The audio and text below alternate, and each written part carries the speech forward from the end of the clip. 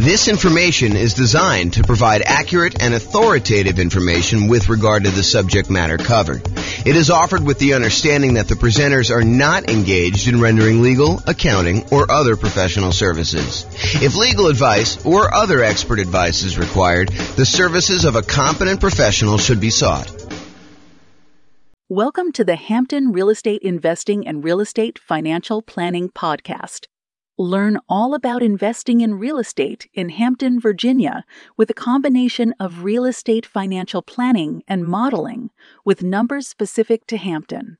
Plus, syndicated, more generalized recordings of live and pre-recorded real estate investing classes. Not all of them specific to Hampton.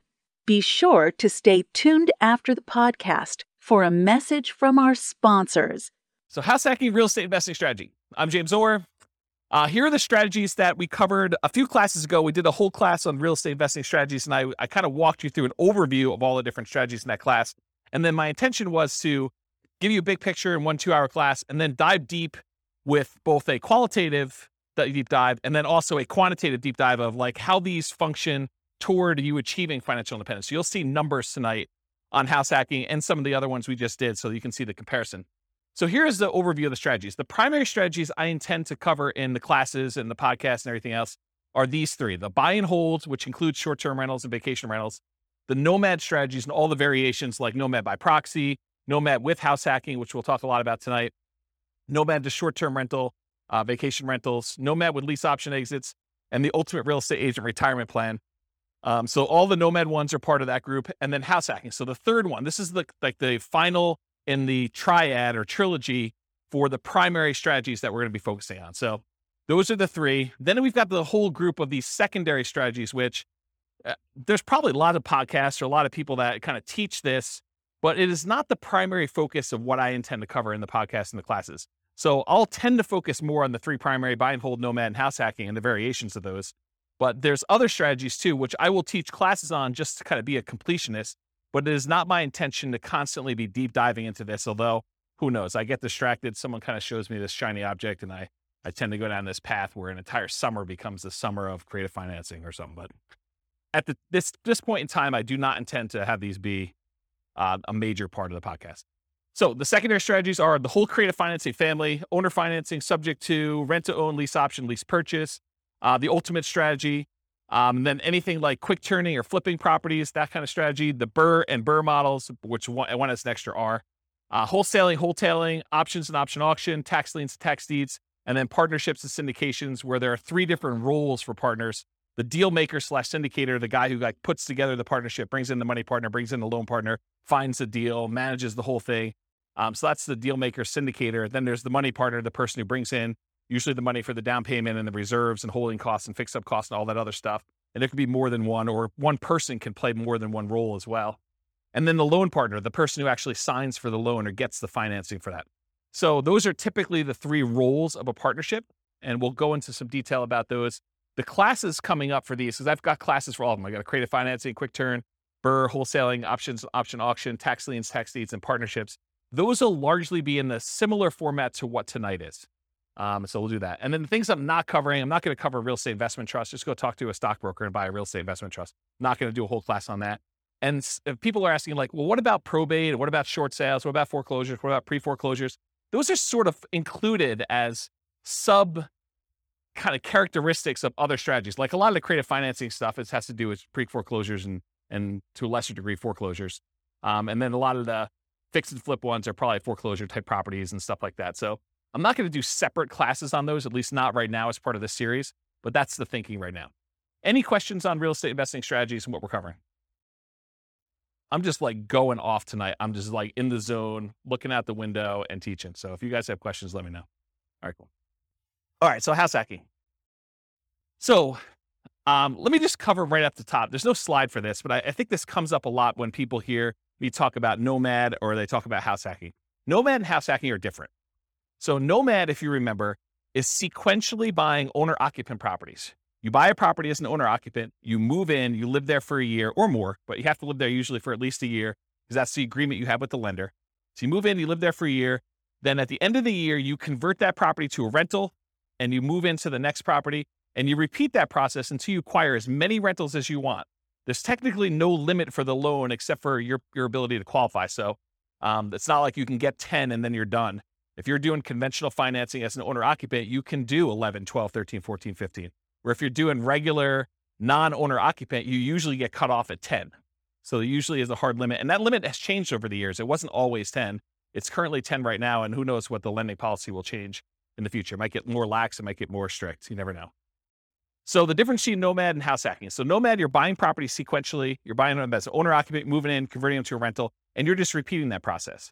House hacking, on the other hand, is where you make use of a property that you're already living in. You're either buying a duplex and renting out one half, you're buying a triplex and renting out the other 2 units, or you're buying a fourplex and you're renting out the other 3 units, or you're buying a property and you're renting out the rooms, or you're renting out the garage, or you're parking an RV and you're either living in the RV and renting out the house, or you're renting out the RV as an Airbnb or something like that. The idea, though, is you've got an existing owner-occupant property and you're making use of getting income from the property that you're living in. So house hacking really is a strategy for people to get income from properties that they're living in. You can combine nomad and house hacking. You can buy a house as an owner-occupant, move in with the intention of moving out in a year, converting that one to a rental. And while you're there, you can have roommates for the property that you're living in. So you can almost use the roommates as a way for you to save up your down payment to buy the next property. It's one way to think about it. Okay. So house hacking is similar in many ways to nomad because you're doing owner occupant properties. And so all the financing and a lot of the risk profile is very similar. Most house hackers are trying to reduce, or in some really ideal cases, completely eliminate their housing expense. With Kevin, you said you're doing house hacking right now. Are you able to get to offset your housing costs completely?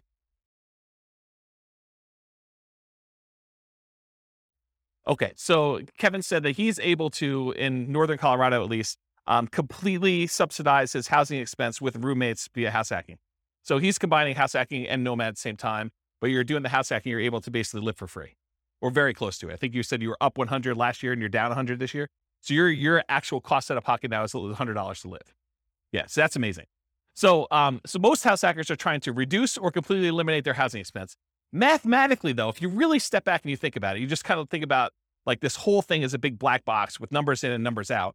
House hacking looks almost identical to getting a side hustle, right? You could, instead of renting out a room for $700, you could just get a side hustle for $700. It looks the same. And then you don't have someone living in your house.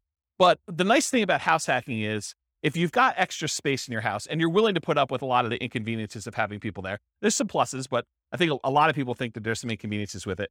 But if you're willing to do that, you don't have to go get the side hustle and do the extra work. So you don't have to go out and put in hours in order to trade for that. And you can actually get some extra income from doing it. So when we do the modeling, though, in the Real Estate Financial Planner software, I model it like a side hustle. So all I basically say is during the period that you're house hacking, you tell me I've got 1 roommate, 2 roommates, 3 roommates, whatever it is. And I take the roommate rate and I say you've got an extra income source. So it's an extra job in there that brings in whatever it is, $650 a month or $1,300 a month. And so mathematically, it just appears as though you have extra income on the owner occupant property. You've got all your normal expenses on the property you have, but then you're getting a rebate on that from the extra income source. Does that make sense? Okay. Let's see. So usually house hackers, by trying to reduce or completely eliminate their housing expense, it allows them to, one of two things. Number one, it allows them to afford a more expensive asset than they might otherwise can or want to support. So it could be, they buy a duplex, which is more expensive than they normally want to buy as a house. But because they're house hacking one of the units, they can afford to do that. And the big benefit of doing it that way is instead of buying whatever the price of houses are in your market, $400,000 single family home, maybe you go buy a $700,000 duplex where you're going to rent out one half of it and your rent from the other unit helps to support it so that for you, it looks like you're buying less than a $700,000 property because maybe you couldn't qualify without that rent coming in from that one half. Or you go buy a fourplex, which is almost 4 times as much. So then you have this larger asset base that's being paid down with debt and it's appreciating if your market's going up. And so you're getting the benefit of owning a larger asset when you do it that way. So that's one of the reasons why someone might do it. Or they can get the rent coming in from their property. Like let's say you're renting out a couple bedrooms, you could take that extra income and instead of buying a larger house than you can afford, Now you can take that extra income and you can use it to invest in something else. You could use it to save up for a down payment on the next property you're going to buy, or you could use it to buy stocks or bonds or commodities or Dogecoin or whatever you want to do in order to take that extra money and invest in something. All right, did I cover everything I had on there? Oh, I do need to say this. So just because house hacking does allow you to buy these larger assets like a fourplex or something, you still need to qualify for the loan. So you can't just go out there and say, oh, I'm going to go buy a $5 million house and try to rent out the rooms. You need to qualify for the $5 million house to do that. And the benefit of doing like a duplex, triplex, or fourplex is that most of those are going to come where they're rented, or at least they've got the likelihood that you're going to get rent on them. And those rents could be used to help you qualify for the property when you're doing your acquisition. It is much harder to qualify with the roommate thing. Although if you have roommates that you are in your current property, your lender will oftentimes allow you, if you're going to take those roommates with you, to continue to use those as part of your qualification process. So be aware that that is also a possibility too. Okay. Any questions on this? We good? All right, cool. Exceptions. So tonight I'm going to go over a whole bunch of things on your handouts. You guys got this real estate investing strategy profile thing. So you'll be using this to kind of characterize the house hacking strategy. And you may be saying, James, you described this thing as whatever it is, but really, can't you do this? And the answer is yes. There's lots of exceptions to what I'm going to say. I tried to use the most general case, but there are lots of ways you could say, but can't you sort of do it this way? Yes, you probably could. It may be unusual, and so I'll try to stick to what's most common, but there are exceptions to a lot of these things. So beware, just because you don't think there's a chance that X can happen doesn't mean it won't happen. My intention with tonight's class is that this is a starting point to give you a lot of background information about how the strategy works and how I think about it, but really do your own research to verify everything I said. You should not rely on me. Okay? Any questions on this? Sweet. All right, so house hacking variations. Let's just kind of start going down what we're going to be covering tonight. So there's traditional house hacking. When you have traditional house hacking, you typically go buy a house, single family home as an example, and you're usually going to put 0% down if you're going to get a VA loan. And VA loans allow you to buy single family homes, duplexes, triplexes, or fourplexes. They require that you be a veteran. So you have to have served in the military and have veteran benefits, VA benefits. And you could use that up to a certain limit. You're not limited to just one. You're limited to the actual the benefit you have from the VA. So you could possibly use your VA benefit for more than one house if you happen to be in an area and to find a property that's inexpensive enough. Or if you sell your VA property, then you can reuse your benefits, although it's a little bit more expensive to use them on the second time. So VA is usually a specific loan program that you have to be a veteran to get. It's a nothing down loan program. Instead of having PMI, private mortgage insurance, which private mortgage insurance is an insurance that the lender requires you get when they make you a loan where you put less than 20% down, it protects them in case you default. So they basically said, hey, listen, if I'm going to let you put 5% down on a property, then I want to make sure that you pay a third party insurance in case you default as the buyer on the property. I want to be protected. Okay. So in those cases, PMI protects the lender. With VA though, there is no actual PMI with VA. Instead, they charge an upfront funding fee. And you could choose to pay your PMI as one lump sum upfront fee, but VA is a special case where the Veterans Administration actually charges you an upfront funding fee, which is part of their insurance that they use in order to make good on any loans that go bad when the VA guarantees it with the banks, the local banks that are doing it. So if you're going to go buy property, you could do 0% down for VA, and that's one of the two loans that you can do for multifamily. So if you're not a veteran, you're going to have to do this other one if you want to buy a duplex, triplex, or fourplex. But basically 0% down is the VA loan, or you could do a 3% down conventional loan. And these loans are all on your sheet here. What does the top of the sheet say? Loan type mortgage insurance comparison. So there's a little spreadsheet here that shows you all the different loan types if you've got that handout, and it shows you all the different ones. So you can follow along on that one if you want to take any notes. So 3% down is another conventional loan program. It requires PMI for doing that. And there's two different options that I have on there, although there's a third lump sum upfront fee. You can either pay it monthly, the PMI, or you can choose to have the lender pay it for you on your behalf, and you are voluntarily taking at a higher interest rate instead. So think of it this way.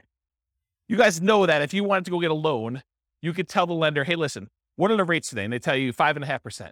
You say, well, what if I wanted to pay you? Could I buy down my interest rate? And they say, yeah, you could pay us 2 points, whatever 2 points are in the loan, and we will allow you to have 5.375 instead of 5.5. So you could buy down the interest rate like that.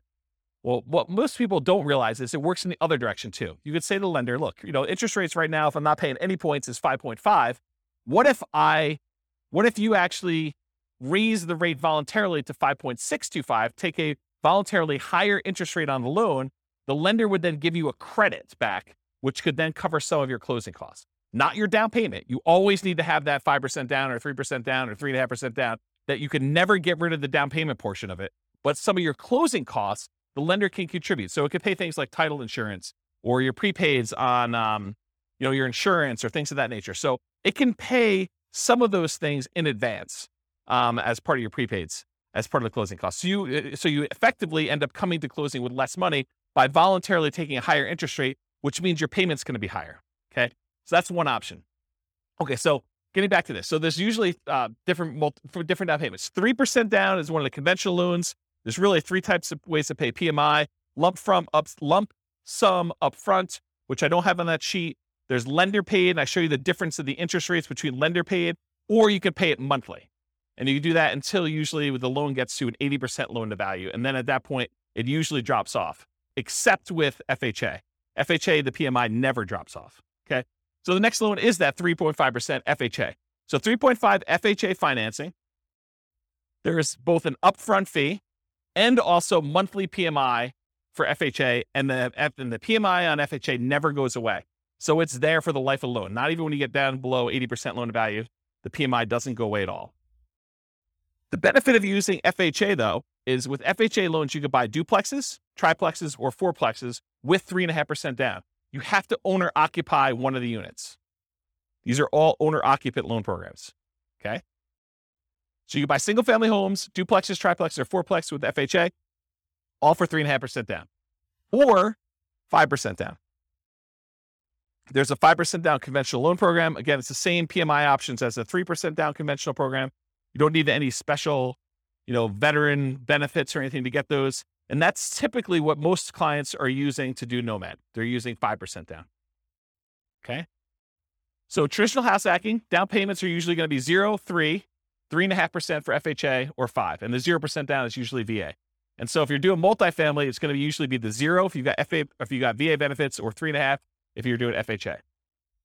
In traditional house hacking, it could be single family home with roommates, including what I call non-conforming duplexes, triplexes, and fourplexes. What's a non-conforming duplex, triplex, or fourplex? Anyone have an idea?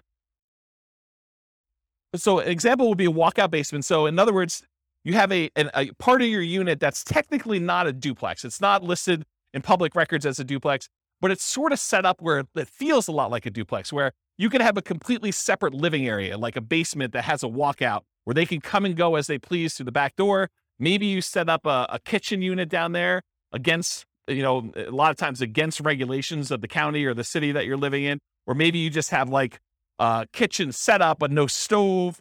You have like a little mini fridge and a little mini bar sink area. And they use like a little hot plate in order to cook their meals. So it's not technically a duplex, triplex, or fourplex. It's not listed in public record as that. It's not zoned for that, but you're sort of using it like that. A lot of people, there's some people that have converted these up-down bi-level plans where you walk in the front door and they added doors right before the stairs so that now they have an upstairs and downstairs. So you walk in, there's a little landing area, and if you go to the left, there's a door that goes upstairs with its own unit. And if you go to the right, you open the door, there's a staircase that goes down to another unit. And some people have converted these to non-conforming duplex units, and they kind of rent out both of them. Okay. So you could do the single family home with roommates, or this non-conforming duplex, triplex, or fourplex from the single family homes. Or you could do legitimate duplexes, triplexes, fourplexes, actually zoned multifamily property where there's a unit, there's 2 addresses, it's zoned that way in public records. Like there's 2 different utilities, 2 different electrical boxes, 2 different water lines going, and so on. There's also slight variations on these, like additional dwelling units, where you have a single family home with its own like mother-in-law suite or a multi-generational property. There's a whole builder now that's kind of catering to this group. They've got a whole bunch of new construction properties where they have 2 front doors, and one of them is like an intergenerational suite.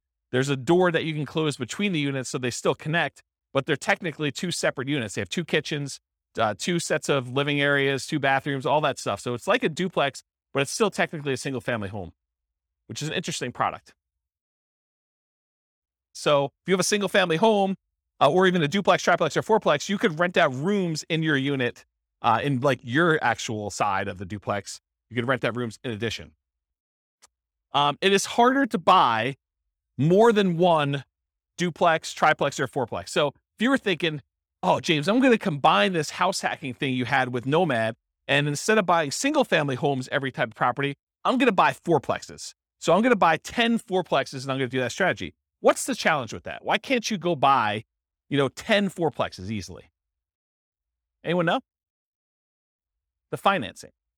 So if you have a VA loan, you could go buy 1, maybe 2 if you didn't use all your VA benefits to buy 2 duplexes or 2 fourplexes sequentially. You buy 1, you live there for a year, you convert it to a rental, you move out, you buy the next one. And if you have a little bit left over in your VA benefit, maybe you could do a second one with that. But then once you get beyond 2, this is like an ideal situation where you're able to find one cheap enough that you didn't use all your benefits. After you've done the 2 though, let's say you want to go buy a third one. What's the financing you can do in order to do that? FHA. So FHA is the only other one you could do to buy triplexes, duplexes, triplexes, or fourplexes. You can't do the conventional one with low down payments, like a 5% down. So if you wanted to go do a low down additional unit, then you could do your FHA. What's the problem after you get your 2 VA ones? That's really a stretch to do. That'd be really hard to do.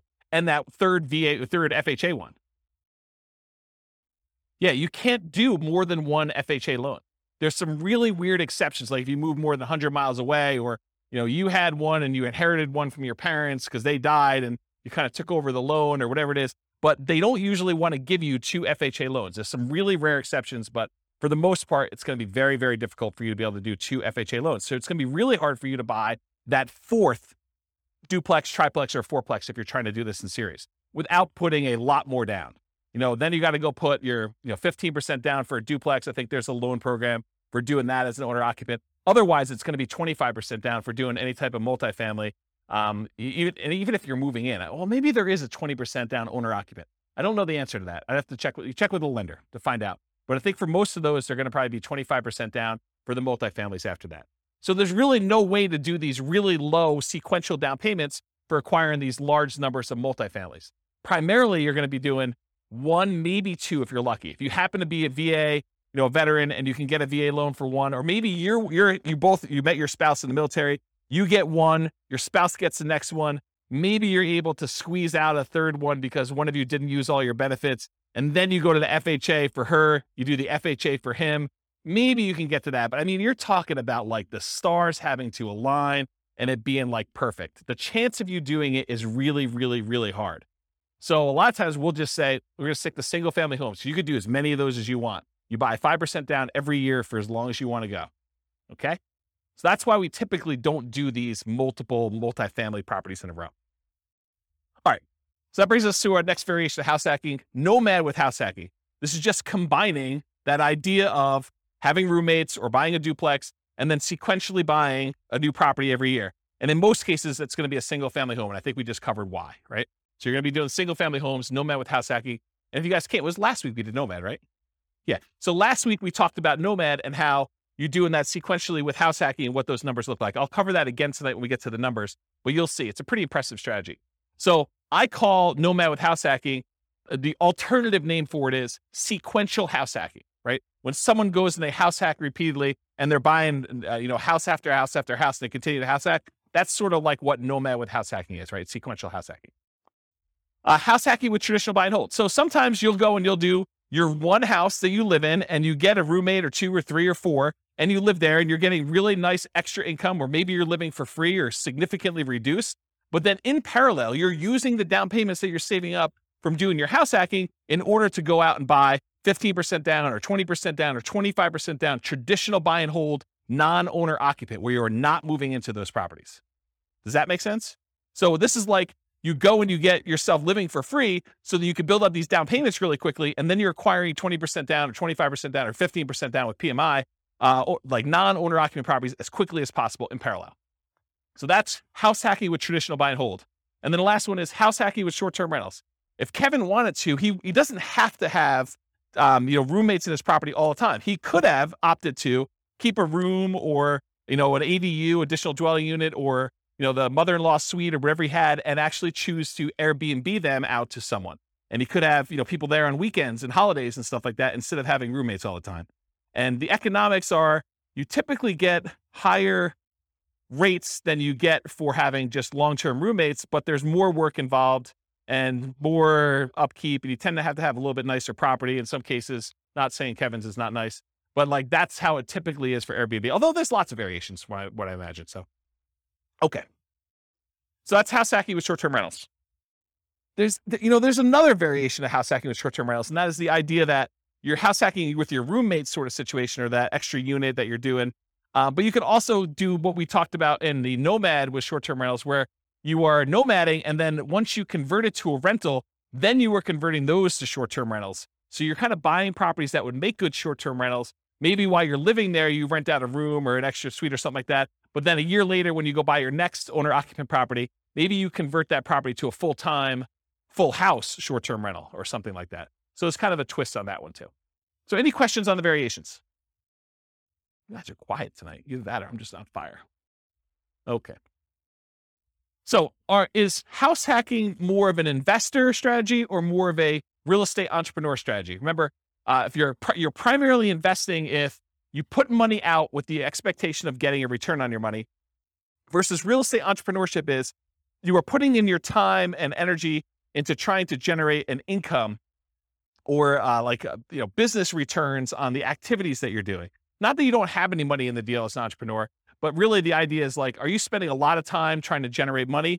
Like you're in a job as a real estate entrepreneur, or are you putting out money and you want it to just largely be passive? And I think house hacking is largely passive. I mean, I'm sure if you do more of the short-term rentals, that's more entrepreneur-ish, but really you're putting out money, your down payment, 0%, 3%, 3.5%, 5% down, and you're expecting to get a return on having roommates there. Yes, you got to go put leases on there. Yes, you got to advertise, put your tenants in there. You got to manage them, all that stuff. But it's largely passive. It's not like an everyday type of activity. Okay. Money required. So I went into a lot of detail on this, so this slide will go pretty quick. But typically, you usually have to come up with 0% down for the VA loan, 3% down for that conventional, 3.5% down for the FHA, or 5% down for the conventional, and any deferred down payment that you need. And what I mean by deferred down payment is any negative cash flow you might have on that property. So Kevin was saying that, this year he's probably about negative $100. So it's costing him $100 to live in the property. So he needs to budget for that negative $100. He needs to budget for the $100 it's costing him to live, which for most people is not as bad as having a budget for the full, $2,000 or $2,500 a month or whatever you're paying for on your regular mortgage if you weren't house hacking. But if you convert it to a rental after a year, you still need to budget for that. So if he was negative once he converted to a rental, he would need to budget for that deferred down payment, any negative cash flow he had on that property. And really, the way to think about this deferred down payment is, if Kevin went and he put 20% down on this property, would it be negative? Probably not. But he bought it as an owner occupant, probably put 5% down is my guess. And now he's trying to support, 3 roommates or however many he has in this property so that he's not negative on the property. But if he had put 20% down, it wouldn't be negative at all. So really, because he put 5% down, he has a little bit of negative cash flow. And so you could think about it as he didn't put 20% down, which is probably, $80,000 or so. My guess is probably $400,000 property. Instead, he put $20,000 down. So instead of putting $60,000 down, he has negative $100 a month. Would you rather have negative $100 a month in cash flow or put $60,000 more down when you buy the property? Because that's really the choice he made, right? Because if you put the $60,000 down, it wouldn't be negative.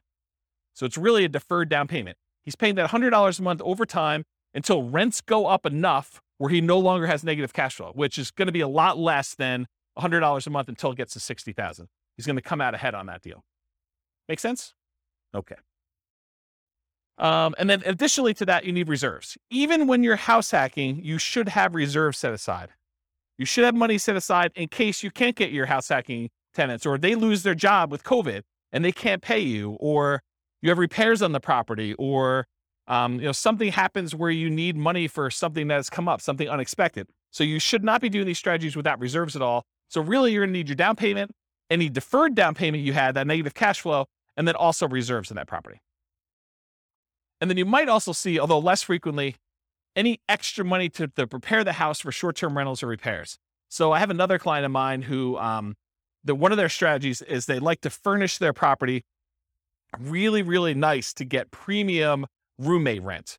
And so there's an extra cost to going out and buying really nice couches and the big screen TV on the wall, and probably doing upgraded flooring and, the things of that nature in order to get the house prepared. So you might have extra expenses in order to get your house prepared for that. Some other clients of mine are obviously not doing, pimping out their house in order to make sure that they can get primo rent for that. They're just having any old roommate rent a clean room, clean, neat house where everything's functional, but they're not having to make sure it's super, super nice. Okay. And then in some rare cases, you probably will put more down, or you may buy the house cash. So you can do house hacking where you don't get these low down financing. It's not a requirement of the house hacking strategy that you buy it with little or nothing down. But in most cases, most of the people that I know doing it are trying to minimize how much they have into the deal, and they're buying properties with 5% down, and then they're usually doing it sequentially where they're buying more than one. Any questions on this? So credit required, the same as Nomad. You're buying owner-occupant properties. So really, it's most common to qualify for those traditional owner-occupant financing things, that conventional financing, the FHA, the VA loans. You must move into the property or you're committing loan fraud. You cannot fix my strategy and tell the lender, yes, wink, wink, I'm going to move into the property, but give me the owner-occupant rate, the 3.5% down rate or the 5% down rate, but technically I'm not going to move in. I'm going to say I'm going to move in because that's my intention. The lender will say you have to intend to move in, right? That's what they'll tell you. And then you'll be like, well, I intend to move in until I close, and then I'm not going to move in. But I intended to this whole time. Yeah, that's loan fraud. And you'll go to prison for that. So it's not worth it to try to sneak in system.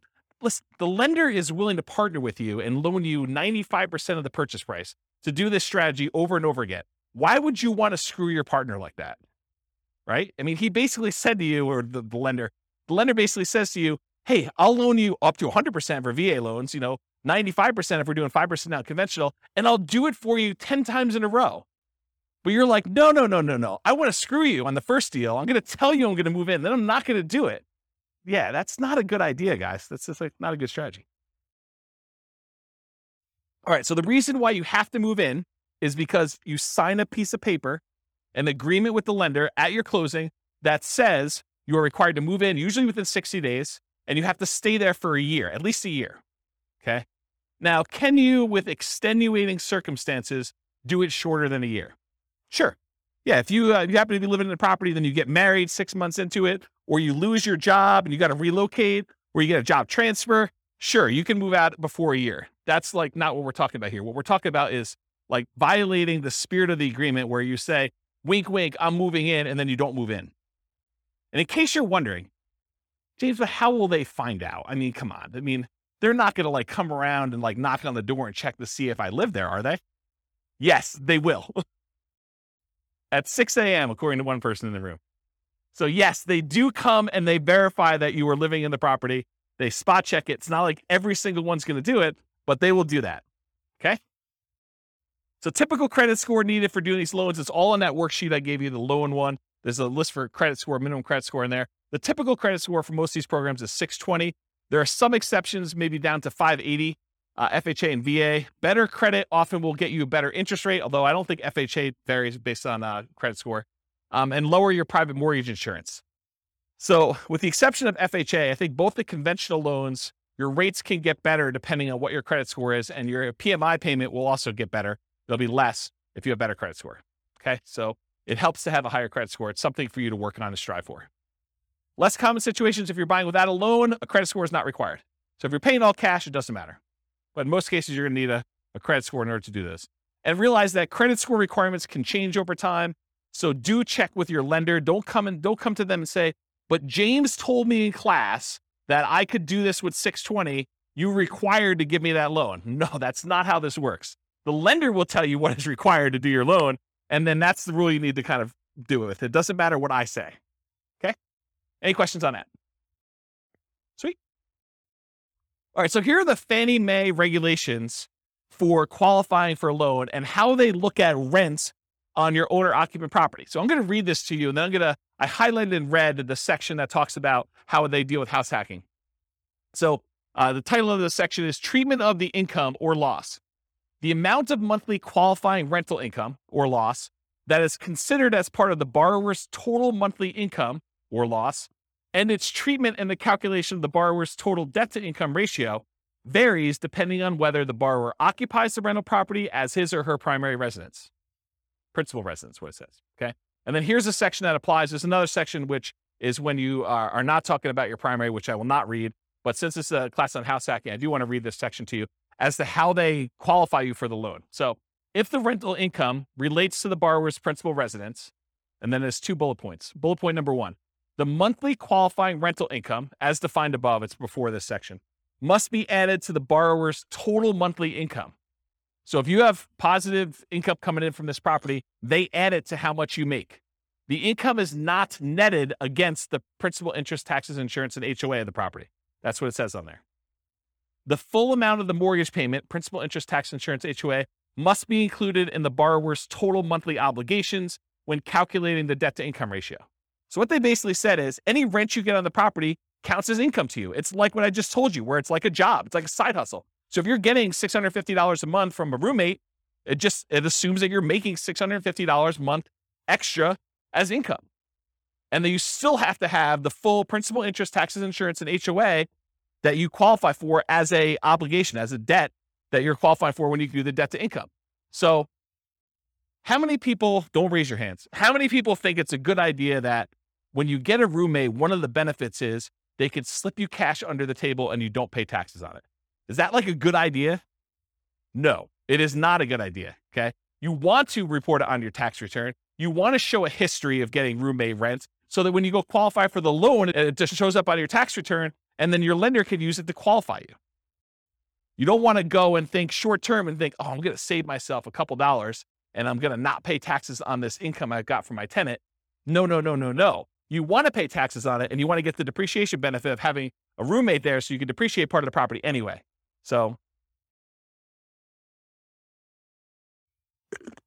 that was a pause for beverage. Okay.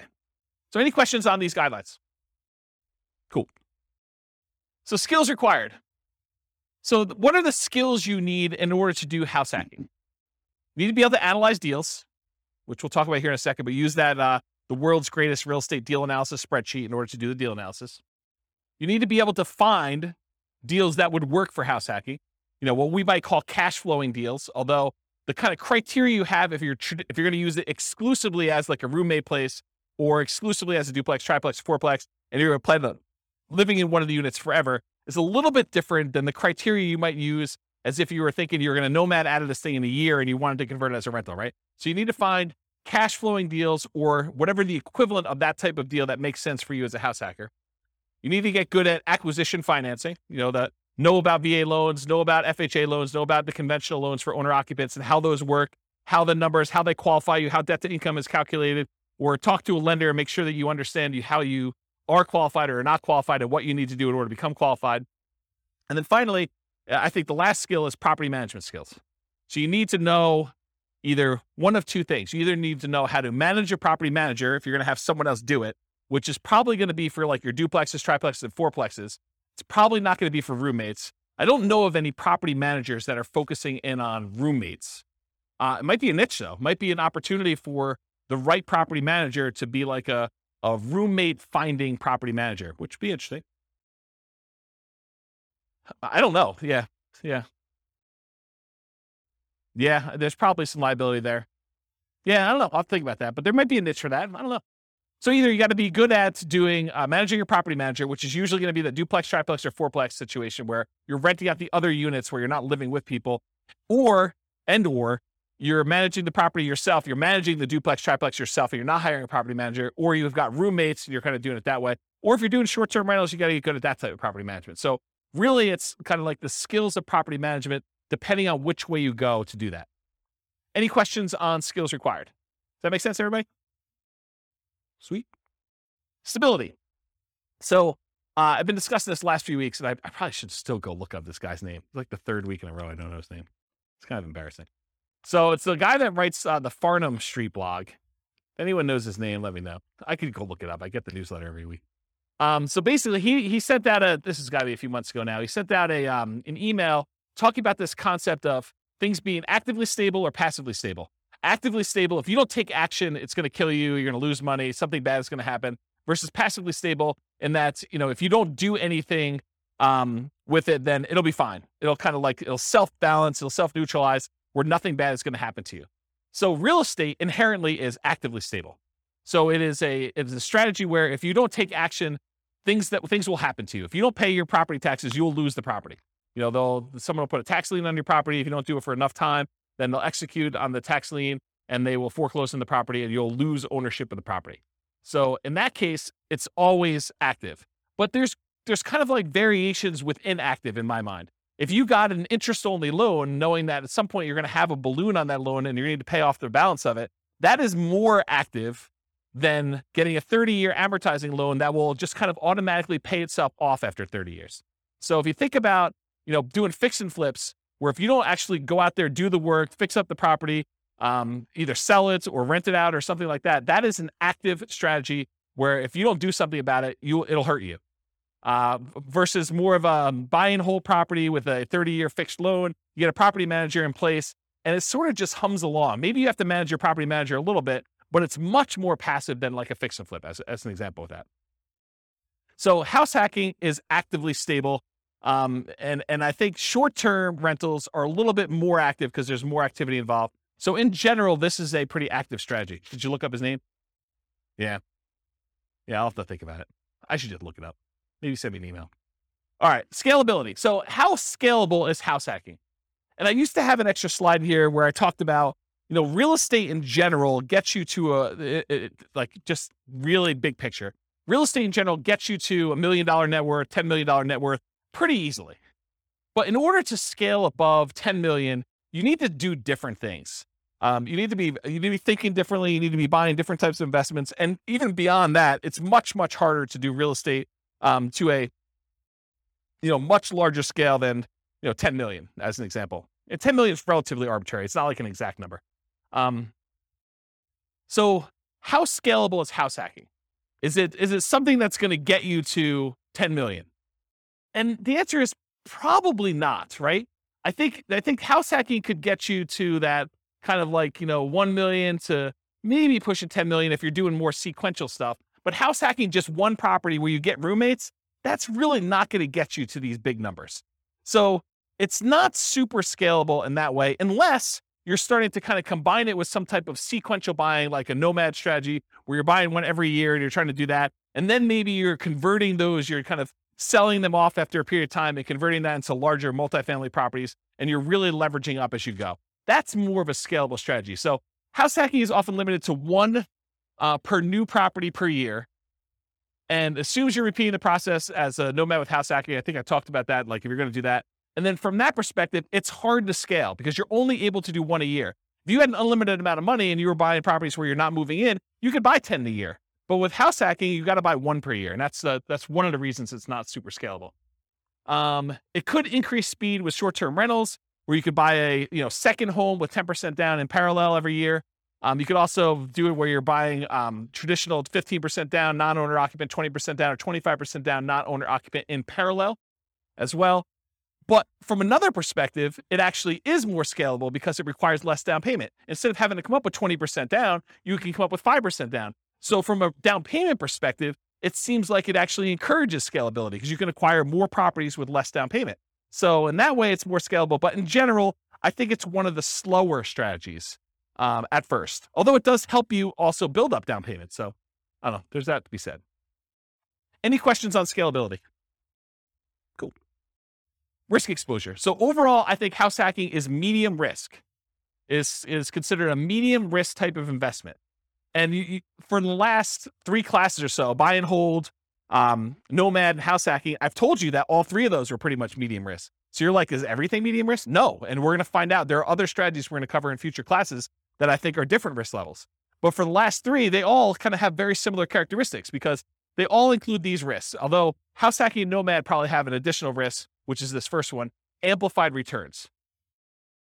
When you put a little amount down, the returns you get are amplified. If you have $100 a month cash flow and you only put $0 down, that seems like an infinite return, although it's really, really hard to get an actual infinite return without reserves and other stuff like that. So, but the idea is that you have amplified returns. So a positive $100 seems like an infinitely positive return. But if you have negative $50, that is also negatively infinite. So it's amplified in those directions depending on what you do. Whereas if you put 20% down or 25% down and you have a slight increase or slight decrease in rent, or you have a repair, because you have so much more invested, those returns get muted. They get softened a lot more. And so they're not as radical in either direction. So it can go both ways for these amplified returns from the small down payments. In addition, another risk is the increased likelihood of negative cash flow or deferred down payments with these small down payments you're making. So by putting 0% down or 5% down, you have a much greater probability of having some negative cash flow on a property or deferred down payment. If you had put 20% down or 25% down, the chance of you having negative cash flow would be much, much lower. Okay. You could have the risk of your price declining during ownership. Property values do not go up, even though Kevin says they always go up. Rents can go down during your ownership. Property values can go up, property values can go down, rents can go up, rents can go down. If this is the first time you're hearing about that, don't be surprised. I think a lot of folks, especially the last decade or so, rents have gone nothing but up. Rents can go down. So can prices. Your credit is at risk. If something bad happens to you and you're no longer able to make that mortgage payment or manage that property, there's a chance that you could have a foreclosure, and that could mean an impact to your credit report. And so your credit is at risk by doing that. And then you have all the typical tenant and property management risks, slip and fall, being accused of violating fair housing laws, all those types of things. You have all those risks when you do house hacking as well. You could argue that there's slightly more risk with short-term rentals, vacation rentals, but I think that is offset by the higher income you get from vacation rentals. So I wouldn't consider that a significant extra risk. Although you do have a slightly different additional risk that you with short-term rentals than you do with, year-long leases type things. And that is that there are a lot of municipalities, cities, counties, HOAs that are coming in and cracking down on short-term rentals. And they're saying, hey, we are not allowing short-term rentals anymore. So I think there is an additional risk that you could see your short-term rental go from something that you were able to operate to something you are no longer able to operate because your HOA or your city or your county came in with additional, more restrictive rules and limited your ability to do that. Does that make sense? Okay. Also, insurance companies. I've heard some insurance companies are not allowing short-term rentals. You need to go get a specialized insurance company to do this. Okay, so profit speed. How quickly do you make money? And what size or magnitude of money do you make at one interval? So with house hacking, you typically can start seeing a profit immediately. That's one of the differences between house hacking and nomad. Is nomad, you buy a house, you live there for a year, and unless you're house hacking while you're nomading, you're not getting income on that property for a year. You got to support that property until you go and convert it to a rental. That's potentially problematic if you need income right away. With house hacking, you move in, you can get roommates right away. Of the people that had roommates in this thing, how many have moved in like that day had roommates? Yeah, so like 3 people in the room already had roommates when they moved into their property. So you could be earning money like that instant. In fact, you probably got down payments, security deposits, and everything in advance.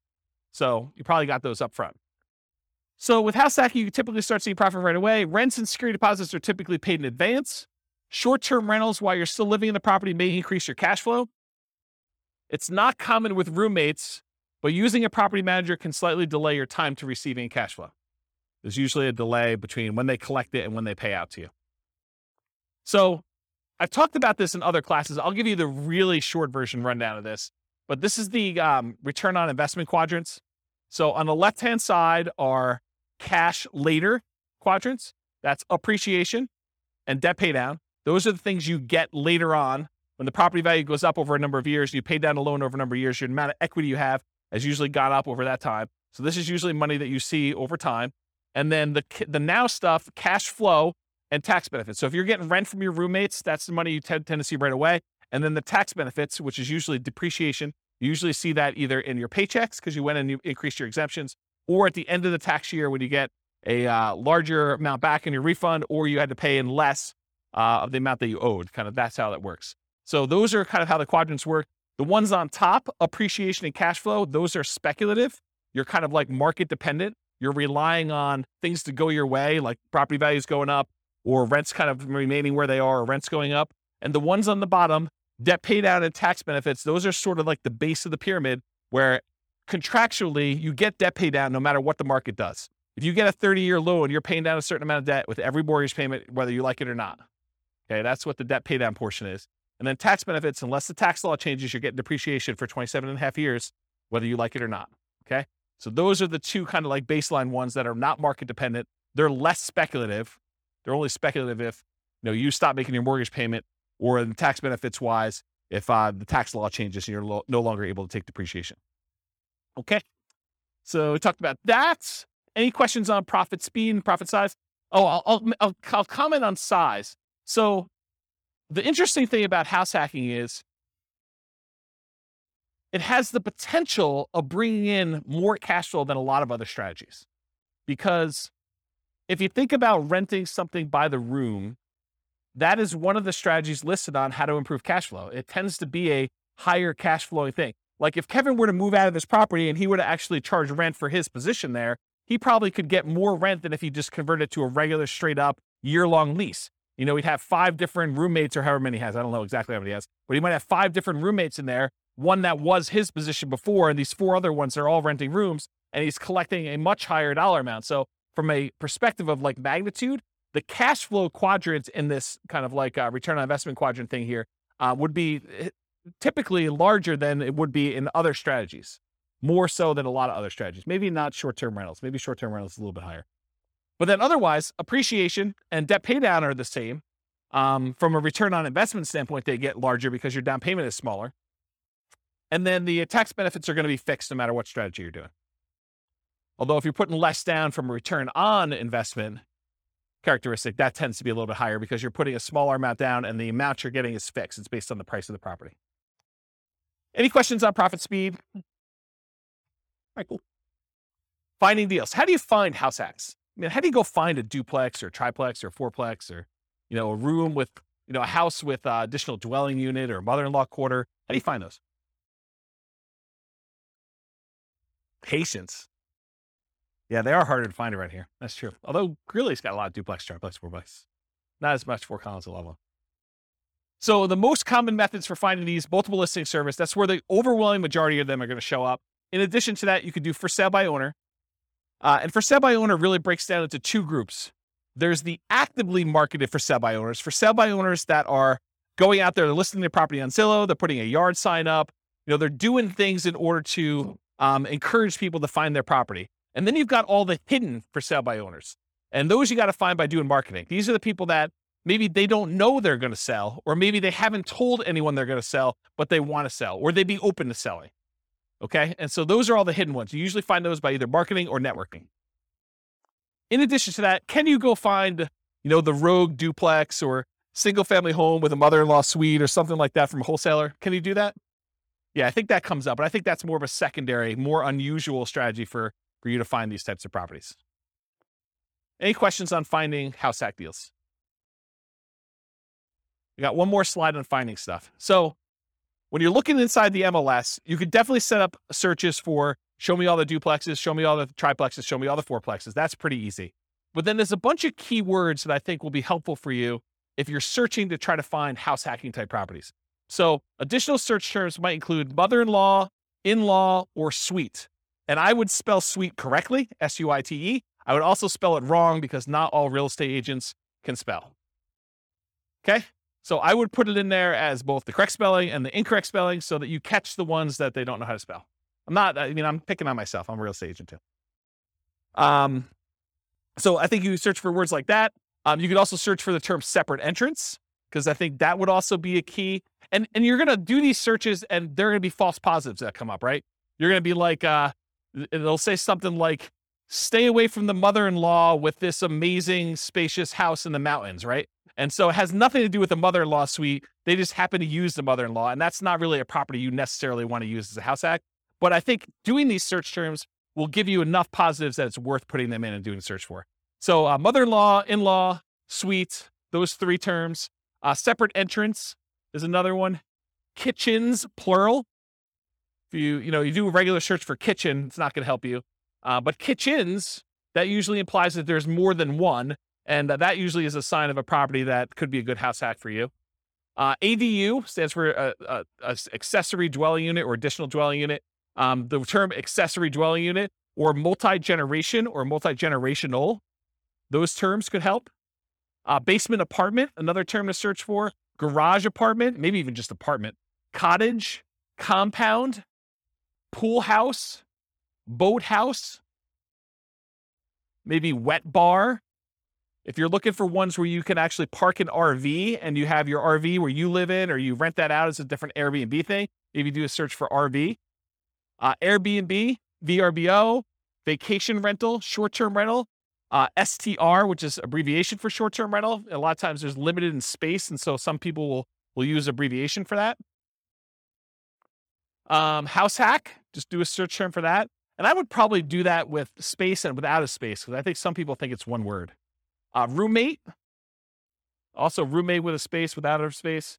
Non-conforming, for example, non-conforming duplex. I wouldn't recommend violating any rules to rent these, but if you're willing to, or if it's something you're willing to go and do the correct paperwork in order to get it converted to conforming, then you might want to consider that.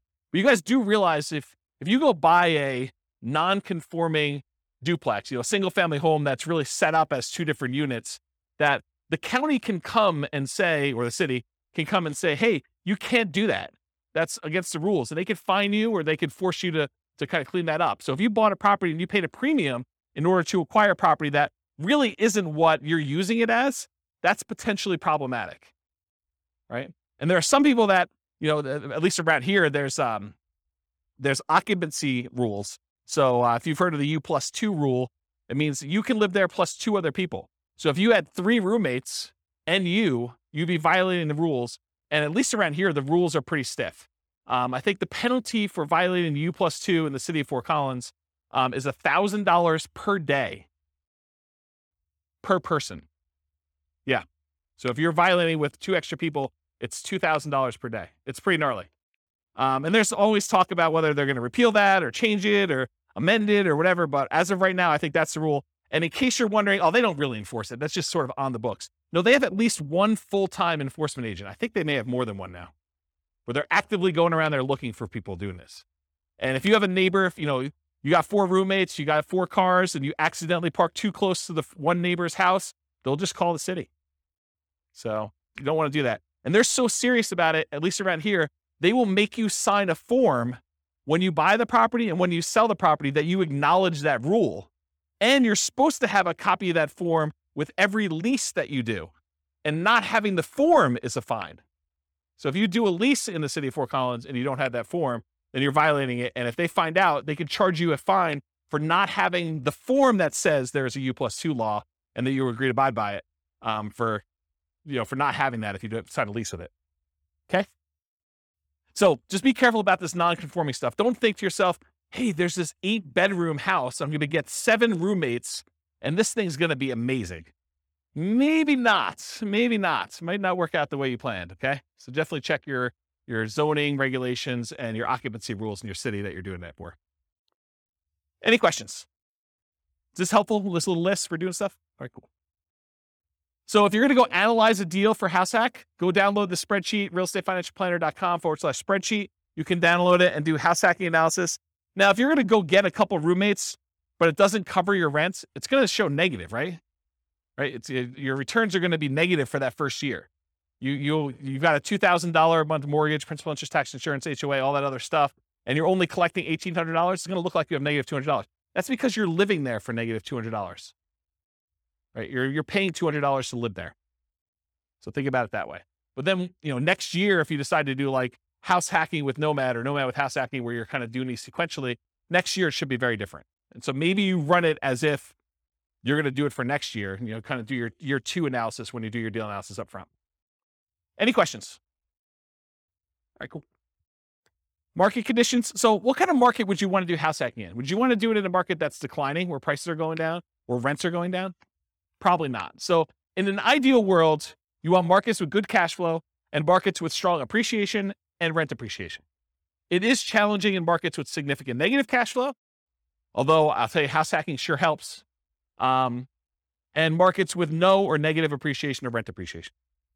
It's a little bit harder to do in those markets. Any questions on market conditions? Accessibility, availability. In many markets, there are plentiful deals for you to select from the MLS. So it's really just selecting the best one, right? You get to look at a lot of them. You get to decide which one's going to make the most sense for you. In some markets, you're sifting and sorting, trying to find the best of the best, right? Like all the deals are positive 10% cash on cash, and you're trying to find the best 10% cash on cash deal, or one that's got a little bit better. Or maybe you're making trade-offs for location or for condition, or things that are like second and third tier. And in some markets, like our market, it's really, really, really hard to find properties that have positive cash flow right now with where interest rates are, where prices are, where rents are. And so a lot of times that takes the front driver's seat, and then you're making secondary selections based on, location or something like that. You're like, look, this is the closest we have to not being significantly negative cash flow. So of the ones that are available in this part of town or this sub-city or whatever we're doing here, let's go pick the best location in this new construction neighborhood as an example. So it's sort of like that when you're in these markets like this. Okay. Interest rates may be a significant factor, whether properties will cash flow or not. It's much harder to cash flow at 5.5% interest rates than it was at 3.0. Just much harder. Owner-occupant REITs can help over traditional buy and hold. So with traditional buy and hold, most of the time we're putting 15% down, 20% down, 25% down, and those are non-owner-occupant rates. If you look on the spreadsheet here, it shows you the non-owner-occupant rates are like, 6.625 versus 5.5 for the owner-occupant 5% down. So pretty significant increase in rates when you do owner-occupant versus non-owner-occupant, at least right now. And that typically holds true over time, but rates vary every day. They can go all over the place. And then finally, verify that you can use the property with the number of roommates you expect and or as a short-term vacation rental before you buy. You don't want to go buy a property only to find out that you can only have one roommate or two roommates when you were expecting to get 4. That would be problematic for you. Okay? Any questions?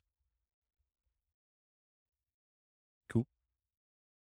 Can you use your retirement account to do house hacking? Can you go get a self-directed 401k or self-directed IRA account and use the down payment, use your self-directed 401k or self-directed IRA in order to do down payments to buy like house hacking properties? Nope, it's self-dealing. So you're not able to do that. So not something you can do there. Okay, so let's get into the quantitative analysis. So most of the first half of the presentation or whatever it's been has been primarily going through like how the analysis, how the strategy kind of works. Like what are the characteristics of it? If you think about it from a whole bunch of different perspectives, that's how I think about it. Is like, so what is it from scalability? What is it from down payment? What is it from credit requirement? What skills are required?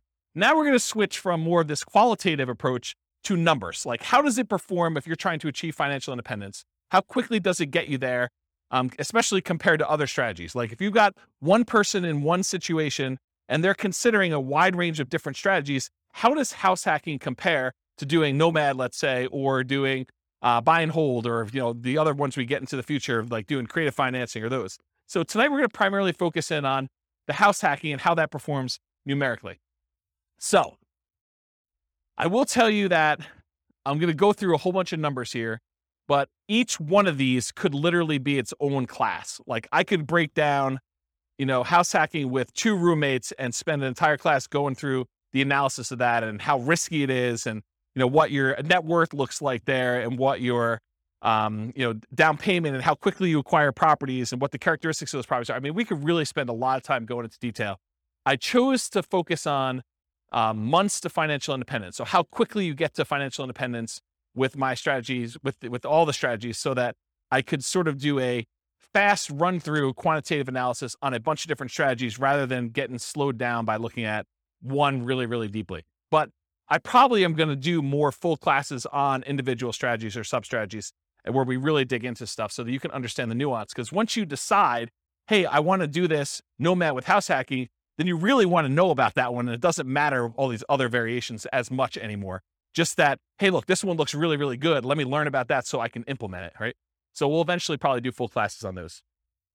I will point out it's naive to generalize these results. So these are the results with very, very specific assumptions.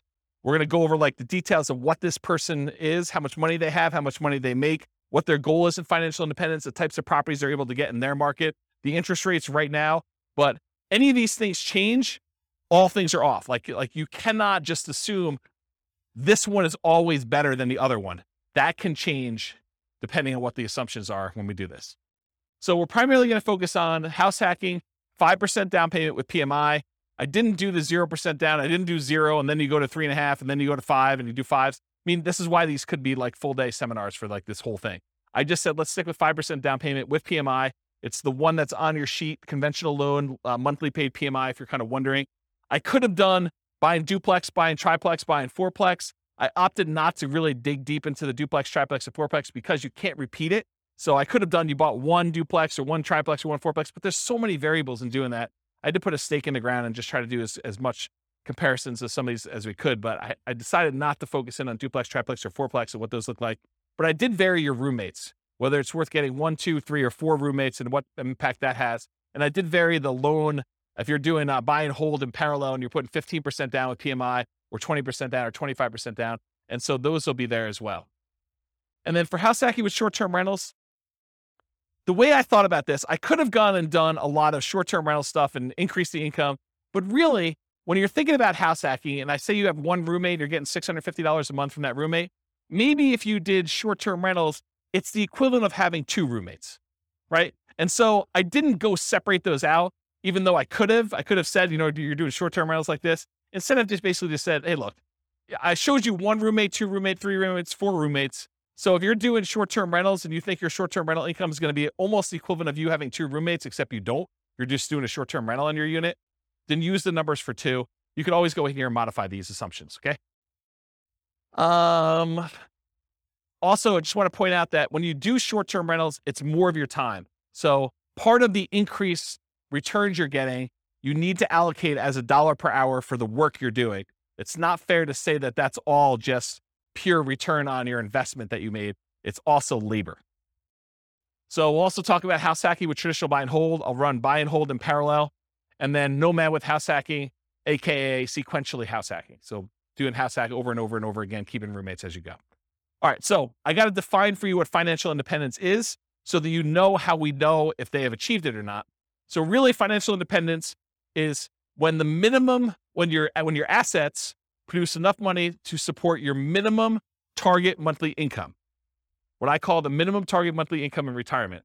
What some people might call lean fire, or some people might just call regular fire. It's where your investments can support your lifestyle so that you do not have to work anymore. It consists of 3 parts. Part number 1, passive income. Passive income consists of Social Security, pensions, and annuities.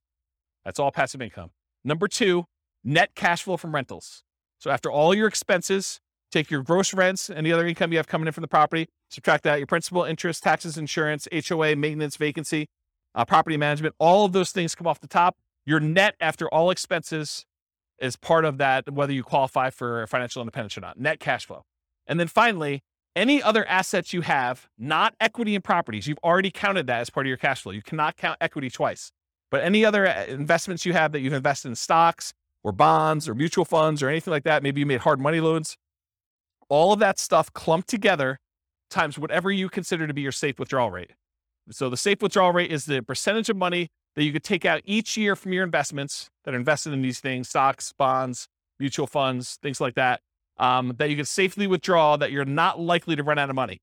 And there have been studies done on this. If you guys have heard of the Trinity study, that's a study that talks about using the 4% safe withdrawal rate, where they've done studies based on certain percentages in stocks and certain percentages in bonds, and that you're not very likely to run out of money over a 30-year time horizon if you use 4% to take money out. So if you have $1 million, you could take out $40,000 a year. The $40,000 does adjust up with inflation each year, but you take out $40,000 a year and use that to live on, okay?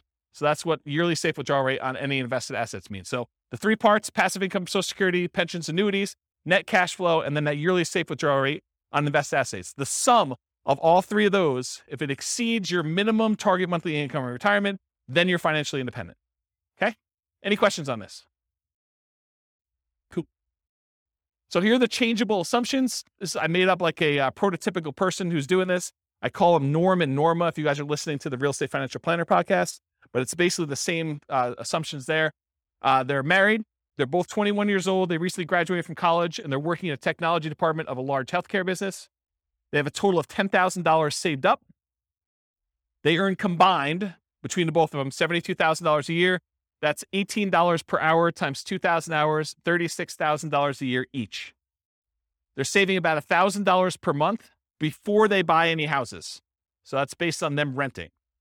They're renting somewhere for $1,800 a month, and they're able to save $1,000 of their $6,000 a month in income toward financial independence. They are obsessed about achieving financial independence, and they're looking through all these different strategies, trying to find the optimal one for them, the one that both fits their lifestyle, what they're willing to do, but then also gets them to FI as fast as possible and as safely as possible, honestly. They want to find their best path. We talked about that. They're both going to take Social Security at age 67. So we've got that modeled in. And Social Security is estimated based on them working until they're full age 67. But technically, they are, if they stop working early, it should be a little lower than what I have programmed in here. So if they achieve financial independence at age 50, then they're technically not working until 67. So the Social Security that we have modeled in is a little bit higher than that. Any questions on the assumptions? And you could change all these. So if you make $80,000 a year, go ahead and change it. You can go ahead and log in and change all the assumptions for all these scenarios. Any questions on these? Cool. So these are the loans we're going to use on your sheet. So they're primarily doing this 5% down with monthly MI, 5.5% down payment. That's the one I'm primarily focused on in all the scenarios. If they're doing in parallel buy and hold, these are the 15%, 20%, 25% down options. So I'm using those when I talk about the 15% down, 20% or 25% down ones. You got the worksheet for that. So I did this for 60 years, modeled 60-year time frame. Their effective income tax rate for calculating their depreciation benefit is 17.85. I assumed inflation is 3% per year. That mortgage interest rate based on their owner occupant is 5.5%. It does have PMI. I used the 4% safe withdrawal rate, and they're doing that $5,000 a month in their target monthly income retirement. And in an ideal world, if they could get to $10,000 a month, they're not living on that right now, but if they could get there, that would be ideal for them. Okay. Although I'm not using it in tonight's presentation, but that is one of the things that they're doing. Okay. So let's talk about the property that they're using. So there's a $375,000 property. They're buying it for what it's worth. They're not getting a discount. They're not paying a premium. They're putting 5% down, and there's PMI on that. The property value goes up at 3% per year, by the way. It's keeping pace with inflation. 1% of the purchase price and closing costs at the time of purchase. They were not able to negotiate with the seller and get the seller to give them any seller concessions, so they got to come to the closing table with all their own closing costs. The interest rate we talked about, 5.5% for that 5% down, plus the PMI. They're getting 30-year loans. Rent on that property, $2,600 per month, and rent increases with inflation as well at 3% per year. When they're house hacking, one roommate's worth $650 a month. Two roommates, $650 each, $1,300 total. Three roommates, $1,950 for the three of them. And for four roommates, if they're able to buy like a 5-bedroom and rent it out that way, it is $2,600 a month. Okay, so $650 per bedroom. And then 3% of the monthly income is the assumed vacancy rate. 10% is the assumed maintenance rate, so they're putting aside 10% of rents and maintenance. And then 0.75% of the value of the property each year is the assumed property taxes rate. So the initial value is $375. That works out to be about $2,800 and change per year in property taxes. And as property values go up, that property tax number goes up too, because it's always a percentage of the value of the property. And then 0.4% of the value of the property is the assumed property insurance rate. And that is also based on that price, $375, which means that goes up as property values increase too. And in the first year, it's about $1,500. And then for calculating the depreciation benefit, I assume 15% of the value of the property is land. So you can only depreciate the value of the building. You cannot depreciate the value of the land. And so in order to do that, we need to know what the value of the land is. Any questions on my assumptions? Cool.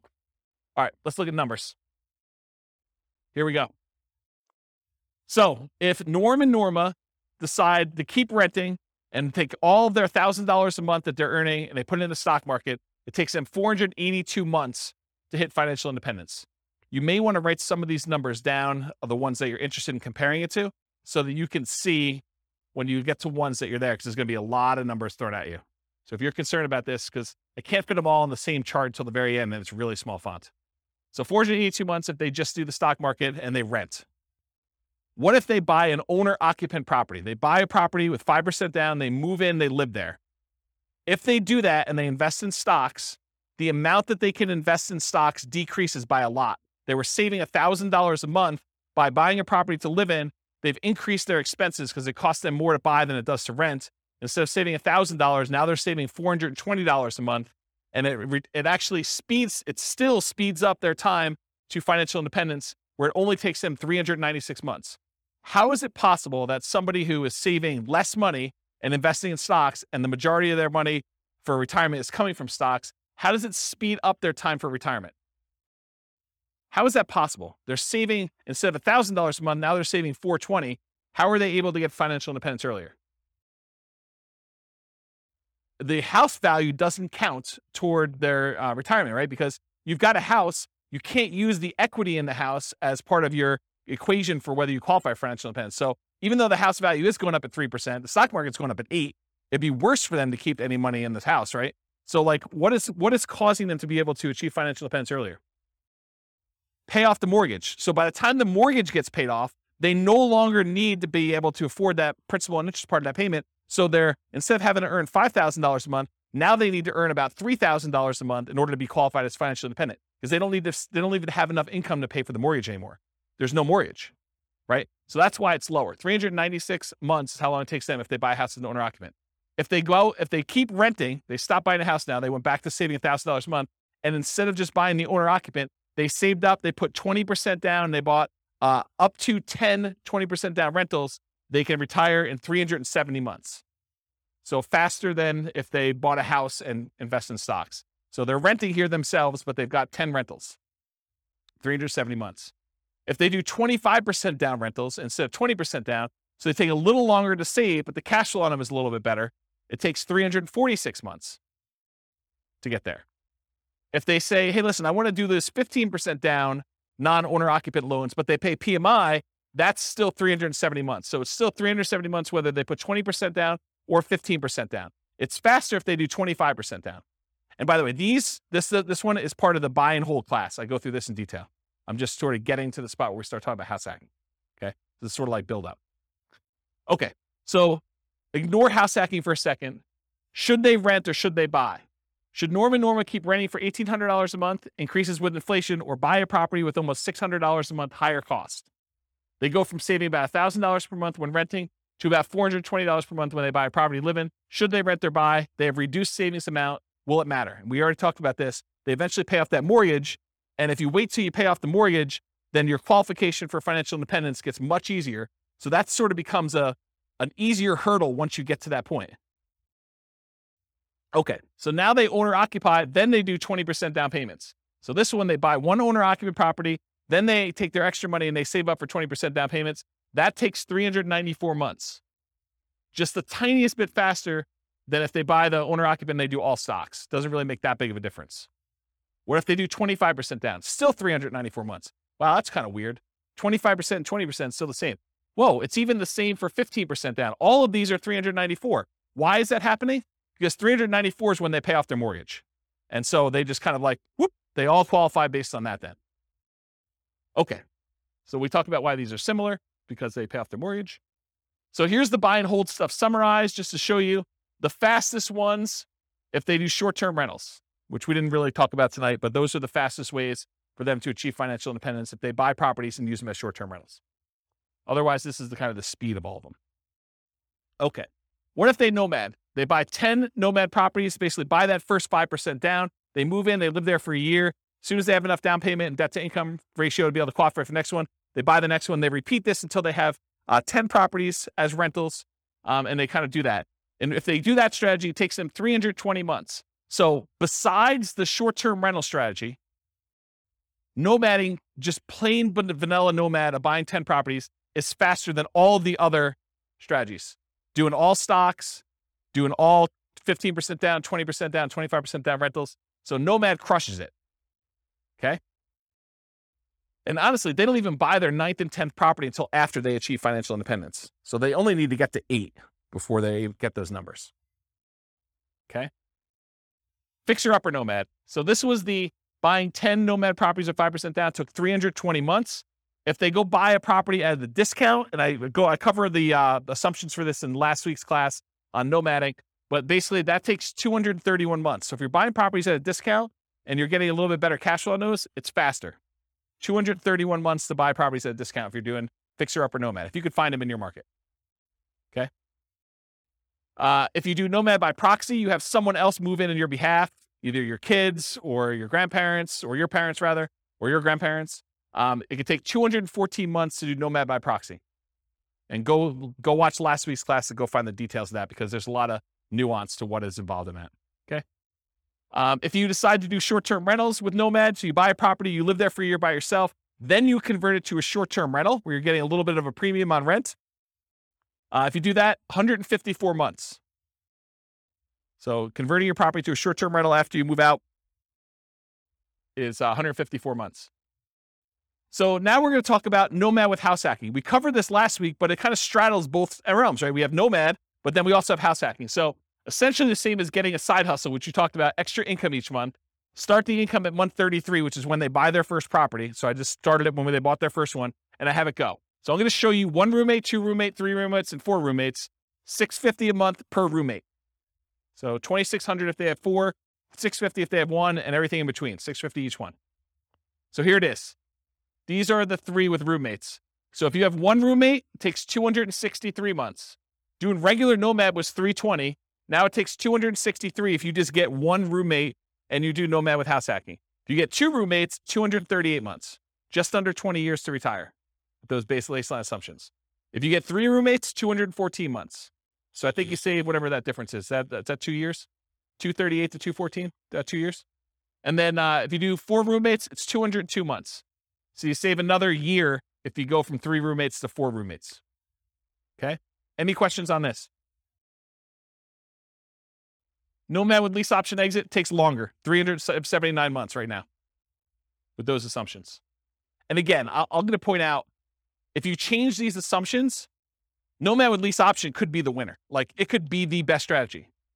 But with the assumptions I use and their starting position and all this stuff going on, it just works out that they don't do very well with it. You have questions?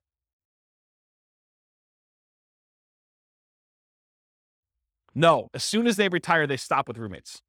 So as soon as they hit financial independence, they no longer have roommates because they have enough income coming in after that.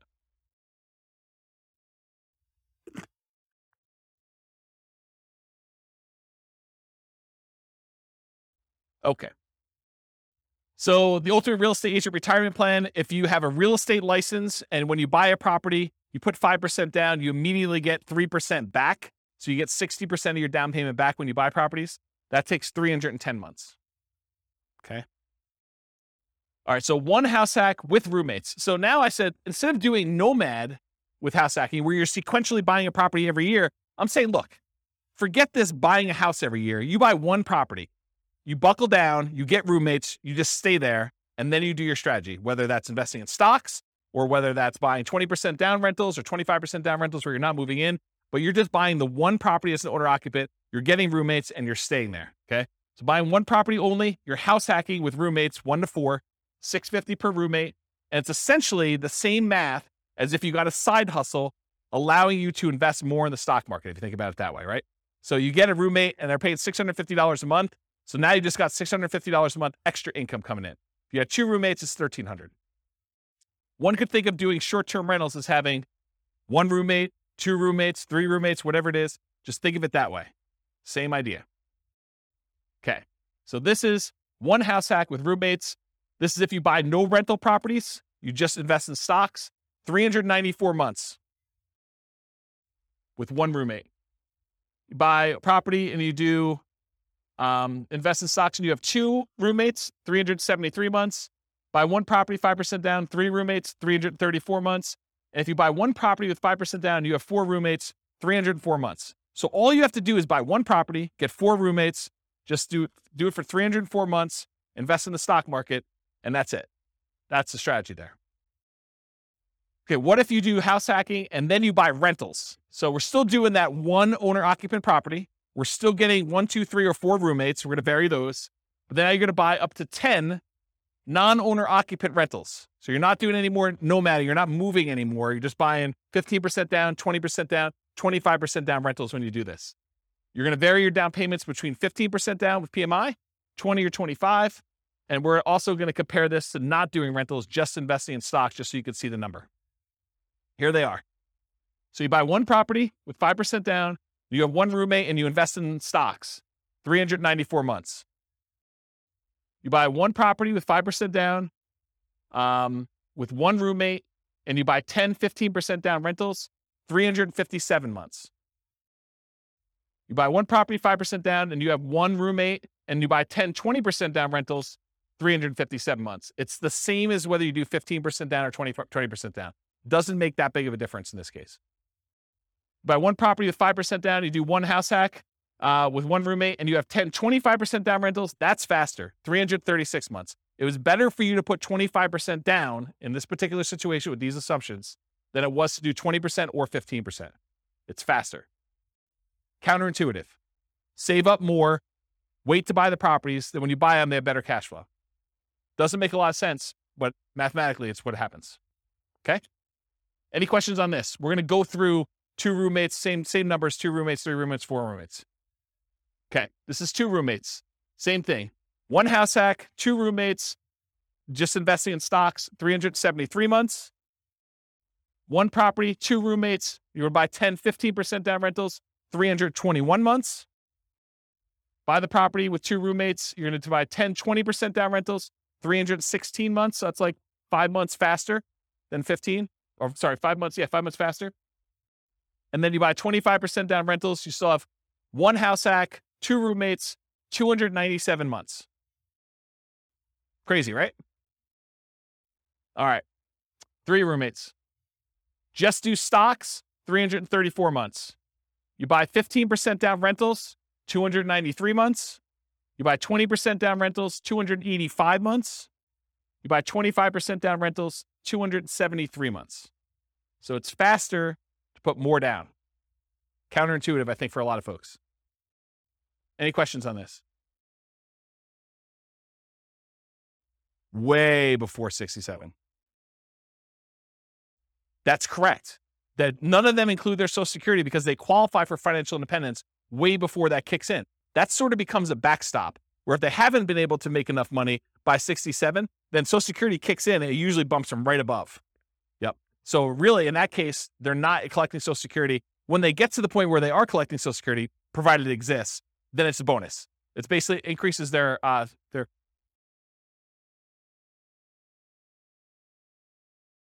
till 67. What do you mean?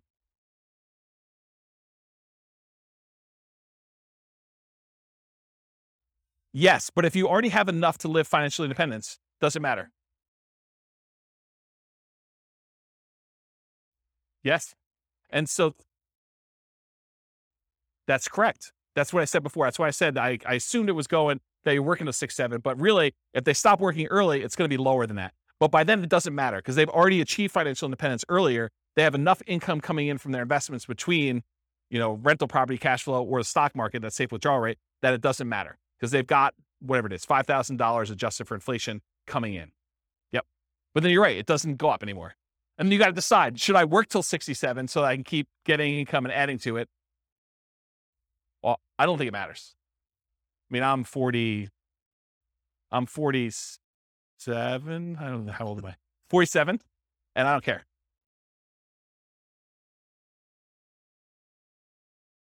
Well, so this is why there could be a full day class in this. If we go look at their actual retirement income, when you have rental properties and you just pass over that line, if you haven't paid off your properties, your standard of living tends to increase over time where it doesn't matter. Rents kind of creep up a little bit. Your expenses creep up, but it's only taxes, insurance, and maintenance. It's really not that principal and interest part of the payment. And so that stays fixed. So your cash flow tends to improve. Once you get over that threshold, when you have rental properties, it tends to keep kind of creeping up. And then magical things happen every time you pay off a property. It's a big bump, right? Because you no longer have principal and interest payment at all. So every payment that pays, every property that pays off, if you're buying them a year apart or whatever it is, when you're buying 20% down or 15% down, it's nice little chunks up every time you do that. And it's more than keeping up with inflation. Because if your rents are keeping up with inflation at 3%, but rent is the whole amount, and only your expenses, like your tax and insurance, are increasing, the other part of it's staying fixed, the amount of your cash flow is increasing faster than that. Does that make sense? Yeah. So this is why we could dig in. I have charts on showing like all this great stuff. It's really, really cool. But yes, it doesn't matter. Once you get to the point, you're like, okay, Social Security is just a bonus. It's like if property values and rents went down and I just had enough to kind of creep over the line. If everything was paid off, I've got, just enough for that. Then Social Security becomes like an extra thing. But for the most part, it's a blip on the chart for most people. Yeah. Yeah. Age 43. For which one? 273? Yeah. So age 43. That's not bad. Not bad. All right. So this is 3 house hacks, 3 roommates. If you do 4 and you just invest in stocks, 304 months. If you buy the 15% down rentals, 293 months. If you buy the 20% down rentals, it's 285 months. And if you buy the 25% down, it's 273 months. Okay. Now what I did is I combined all just the house hacking ones, and I tried to group them so that you could just see visually how big they are. The numbers are all there, but it's going to be hard for you to read back there. But you could see this is the one where they are just investing in the stock market. This is the one where they're doing one roommate with 15% down, 20% and 25. And then this is 2 roommates, 3 roommates, and 4 roommates. The difference between 3 roommates and 4 roommates is not significant at all. It's actually the same. So it didn't matter.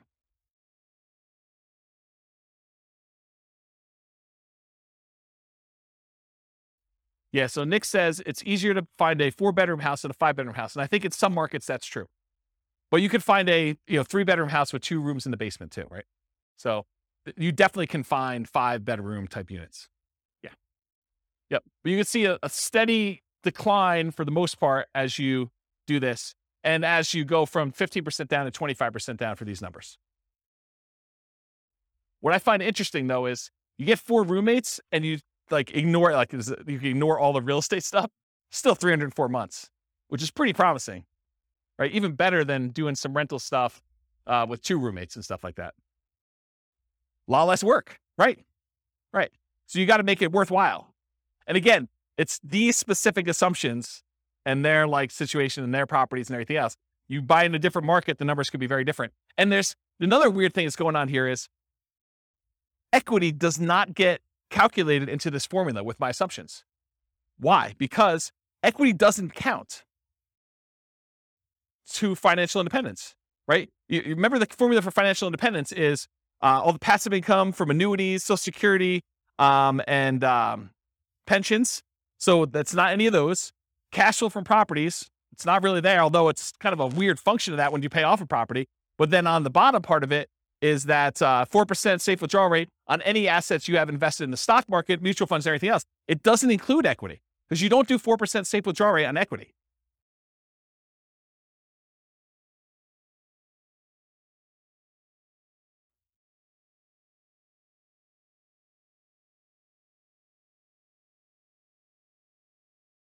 So I don't want to speculate because sometimes with leverage, you end up with a weird net worth thing where it could be better. But in general, yeah, you end up with higher money invested in stocks in order to generate that same dollar amount. Yeah. Crazy, right? Okay. So this is all the ones for house hacking. Any questions? Then this is everything. Okay. So the green ones are all the buy and hold stuff.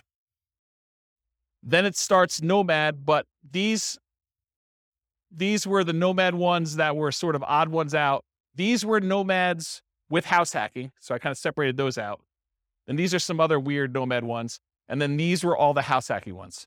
So you could just see visually how they all compare to each other in terms of speed. And just eyeballing it, Nomad's fastest, right? Which is what we've been saying for a long time in these classes.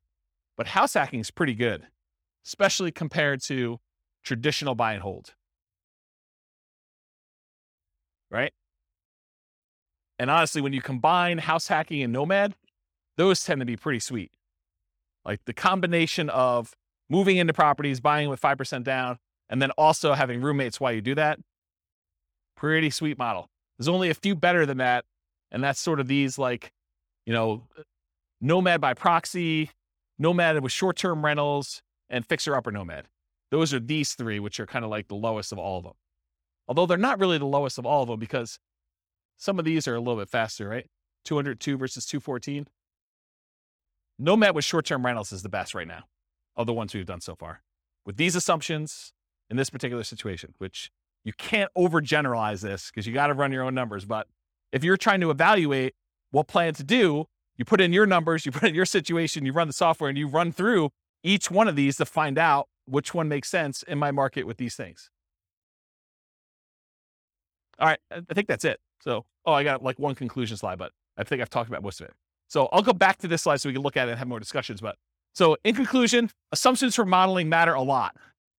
So house hacking once versus acquiring more properties, that Nomad with house hacking or with buy and hold kind of running in parallel. If you change the assumptions like your income expenses, market conditions, the appreciation rate, the rent appreciation rate, the price, interest rates, rents, vacancies, maintenance, property management, tax insurance, all those things will impact the results here. And they may change which one wins, right? I'll just give you a really basic example of this.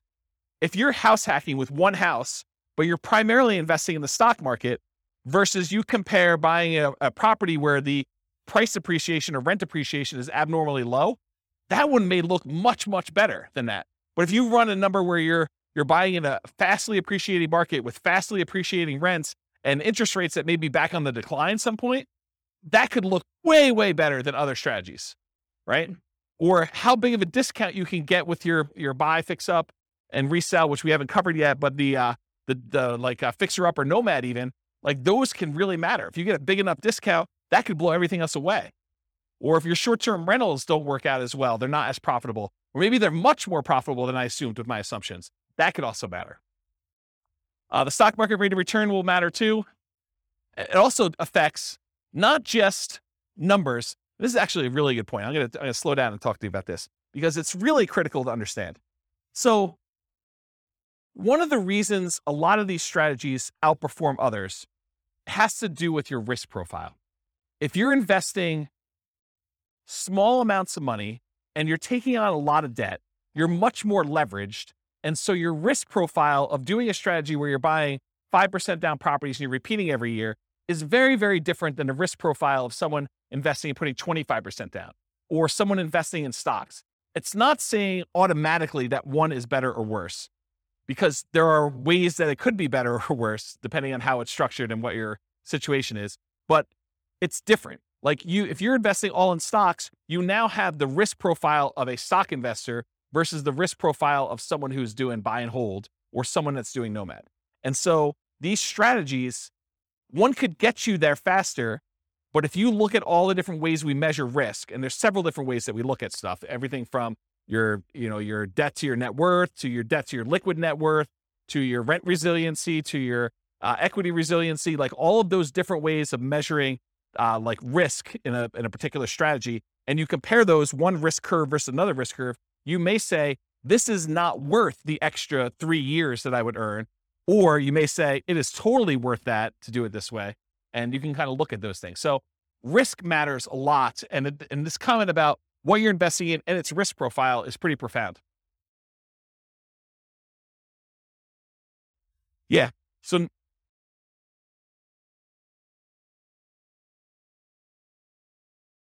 yeah.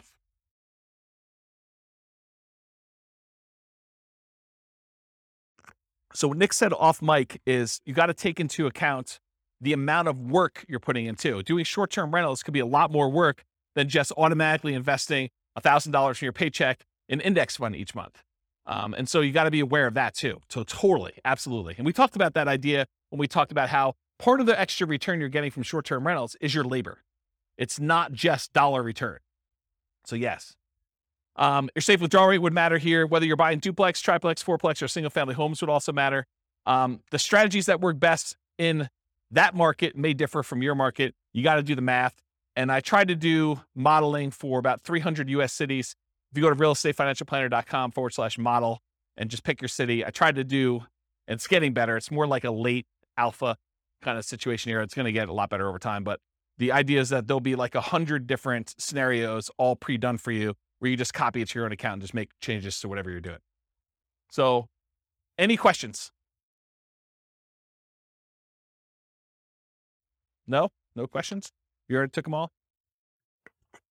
I don't know. I found it pretty interesting to kind of see these all laid out. I've never done it like this before, where I've kind of laid out buy and hold versus nomad versus house hacking all on one chart before. So I found this pretty interesting. Do you guys find it interesting? Anyone changing their strategy based on this? You got to do more nomad?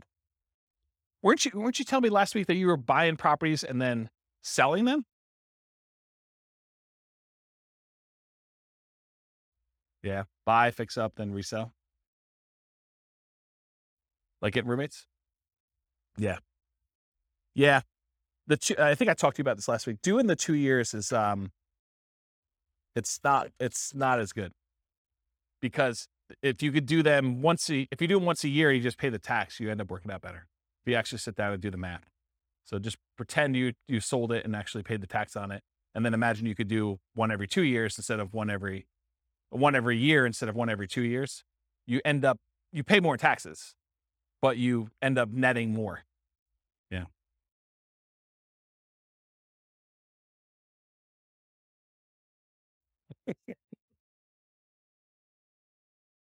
Yep.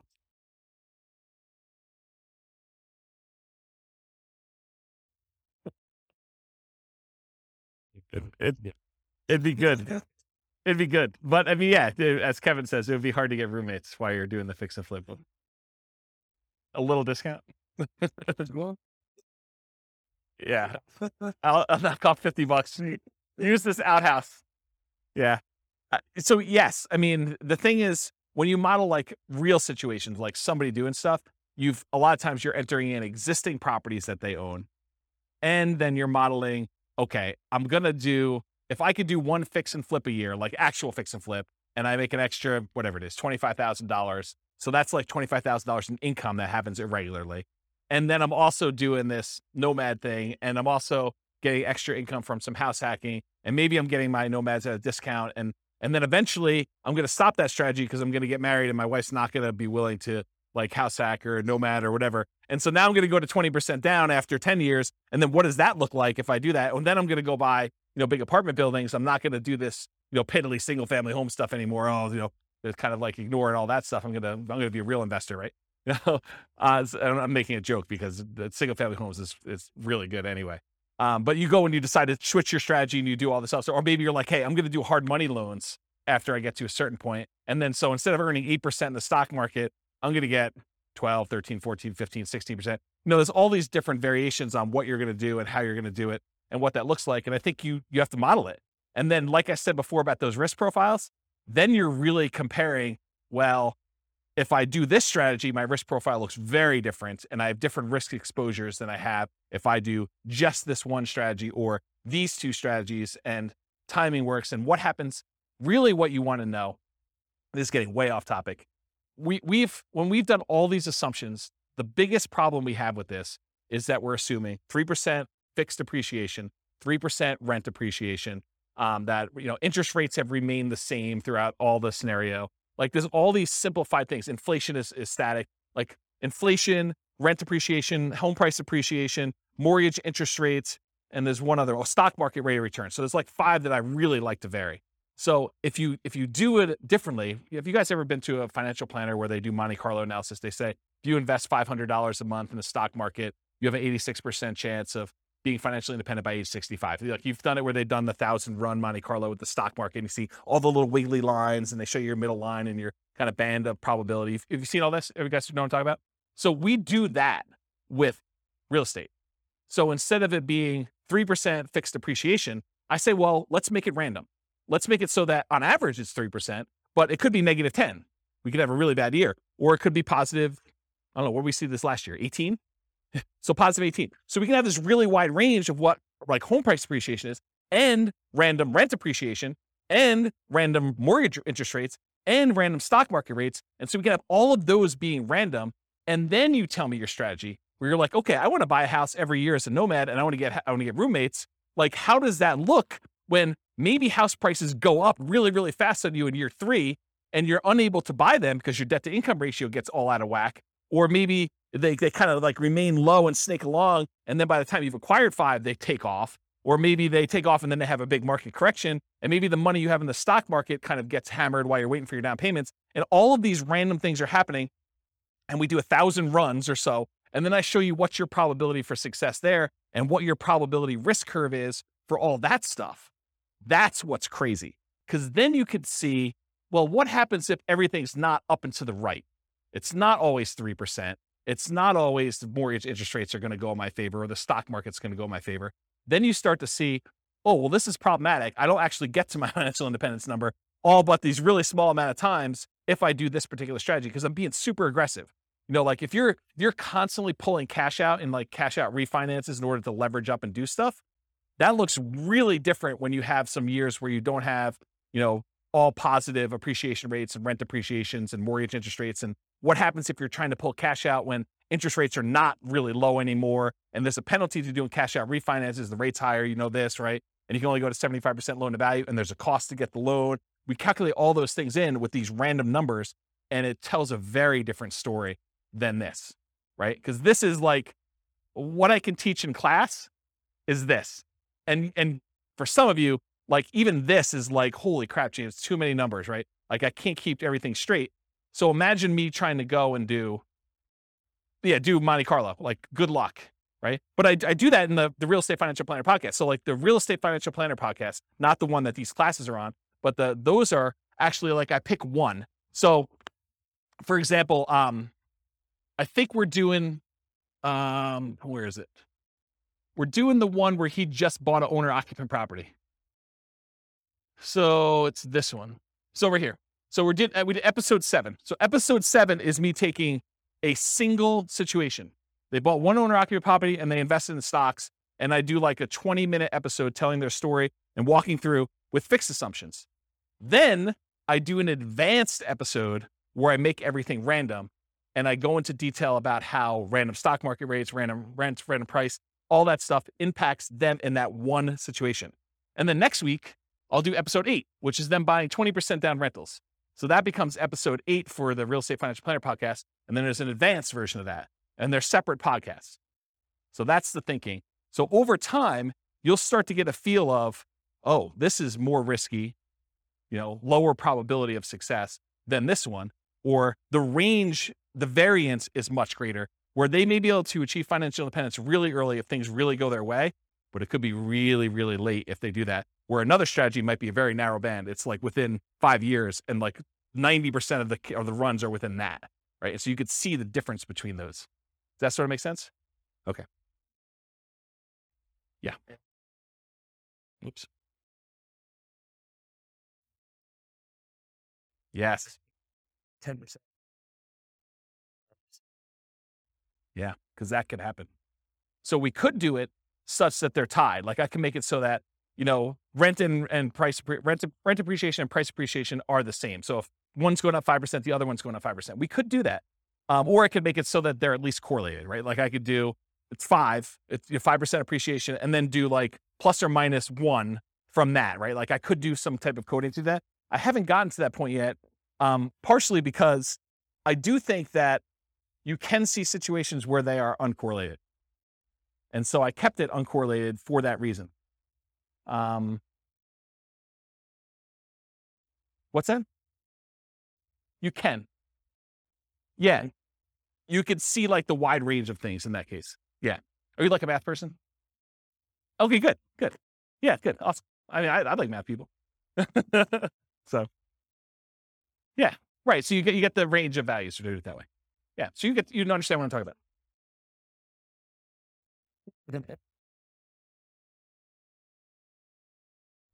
So I didn't program specifically in a pandemic, but I did do market corrections. And so what I did is I have another rule you can run where there's a random event. And during that random event, we have a precipitous drop of the stock market and a precipitous drop of prices and rents. And so you have like a event, you could set whatever the probability you want it to be, 1 in 100 months or 1 in 1,000 months, you set whatever it is. And then the actual range of what the drop is. So you could say it's, somewhere between 5 and 20 or 5 and 30 or 5 and 40, and that's a percent. And so it just drops the stock market completely by that amount, or property values by that amount, or whatever it is. And you could set those up as like one-off market correction drops. And that's an additional rule besides just the random things, which I haven't, I'm not even doing that in the advanced things because I haven't built it up to where I feel as though people can follow along. Eventually they'll get to the point where like, okay, this is old hat, James, you're doing random every time. Like, oh, no. There's a lot more. So, yeah. Pandemic button. Yeah. Yes, that's right. That's right. Yes. So you could put your own stuff in there, right? And yeah. Yeah. You look at your own charts. So we have a whole chart for rent resiliency, and I've yet to build the equity resiliency chart, but that's going to be built before the next class, for the class that I teach on that. But yes, so you go look at the curve, and then you look at the curve compared to another scenario. So you build out your whole scenario. This is my plan. Then you make a copy, and then you modify the copy so that the copy becomes, okay, instead of doing this, change this and change this and change this. And then you could plot the charts over each other to see, oh, here's my cash flow, here's my net worth, here's my rent resiliency chart, here's my debt to net worth, here's my debt to my liquid balance, all my account balance stuff, here's my number of reserves that I have in cash. Here is, here's my time to financial independence, here's my time to, my ideal financial independence, here's my time to 2 times my ideal financial independence. So you can look at all of these different metrics and compare them. And it's not, you can't, just like we saw here, you can't just look at one number and see, right? There's so much more going on beyond these numbers that it's hard for you to understand, because some of these you might get to financial independence, but then your standard of living, you got to hug that financial independence number. You got to hug $5,000 a month, inflation adjusted. Otherwise, it's going to be ugly. And then other ones, like you're blowing through $5,000 a month. You're $5,000 a month going toward $20,000 a month, because your rents on all your properties once they're paid off is very different than the rents, than just investing in stocks as an example. And so there's more to it than just number, right? We kind of focus in on this as a simplistic tool just for teaching, but it's nuanced. Everything is nuanced, right? Like you talk about somebody in your job, they're like, oh, so you do this in your job. You sit down and you plug in numbers on your spreadsheet all day and that's what you do. Well, sort of. Maybe a little bit more than that, right? Like it's like there's more to it than what you first see. So I don't know. That's how I think about it. All right. Any questions? All right. Thank you all for coming. I appreciate it. I will see you all next week for whatever we're doing. With home prices up, mortgage interest rates up, and rents up, but not quite enough to counteract the higher prices and interest rates, cash flow on rental properties in Hampton is harder than ever. Book a call with the Real Estate Financial Planner to apply our proprietary 88 strategies to improve cash flow on your rentals. See the show notes for a link to schedule your call and improve your cash flow today. If you're a real estate agent, lender, or professional in Hampton that wants to help our real estate investor listeners, consider reaching out to learn about collaboration opportunities with this podcast. We'd love to add more value to our listeners by having you assist our investors buy, sell, and finance their real estate investments. See the show notes to schedule a call to discuss collaboration opportunities.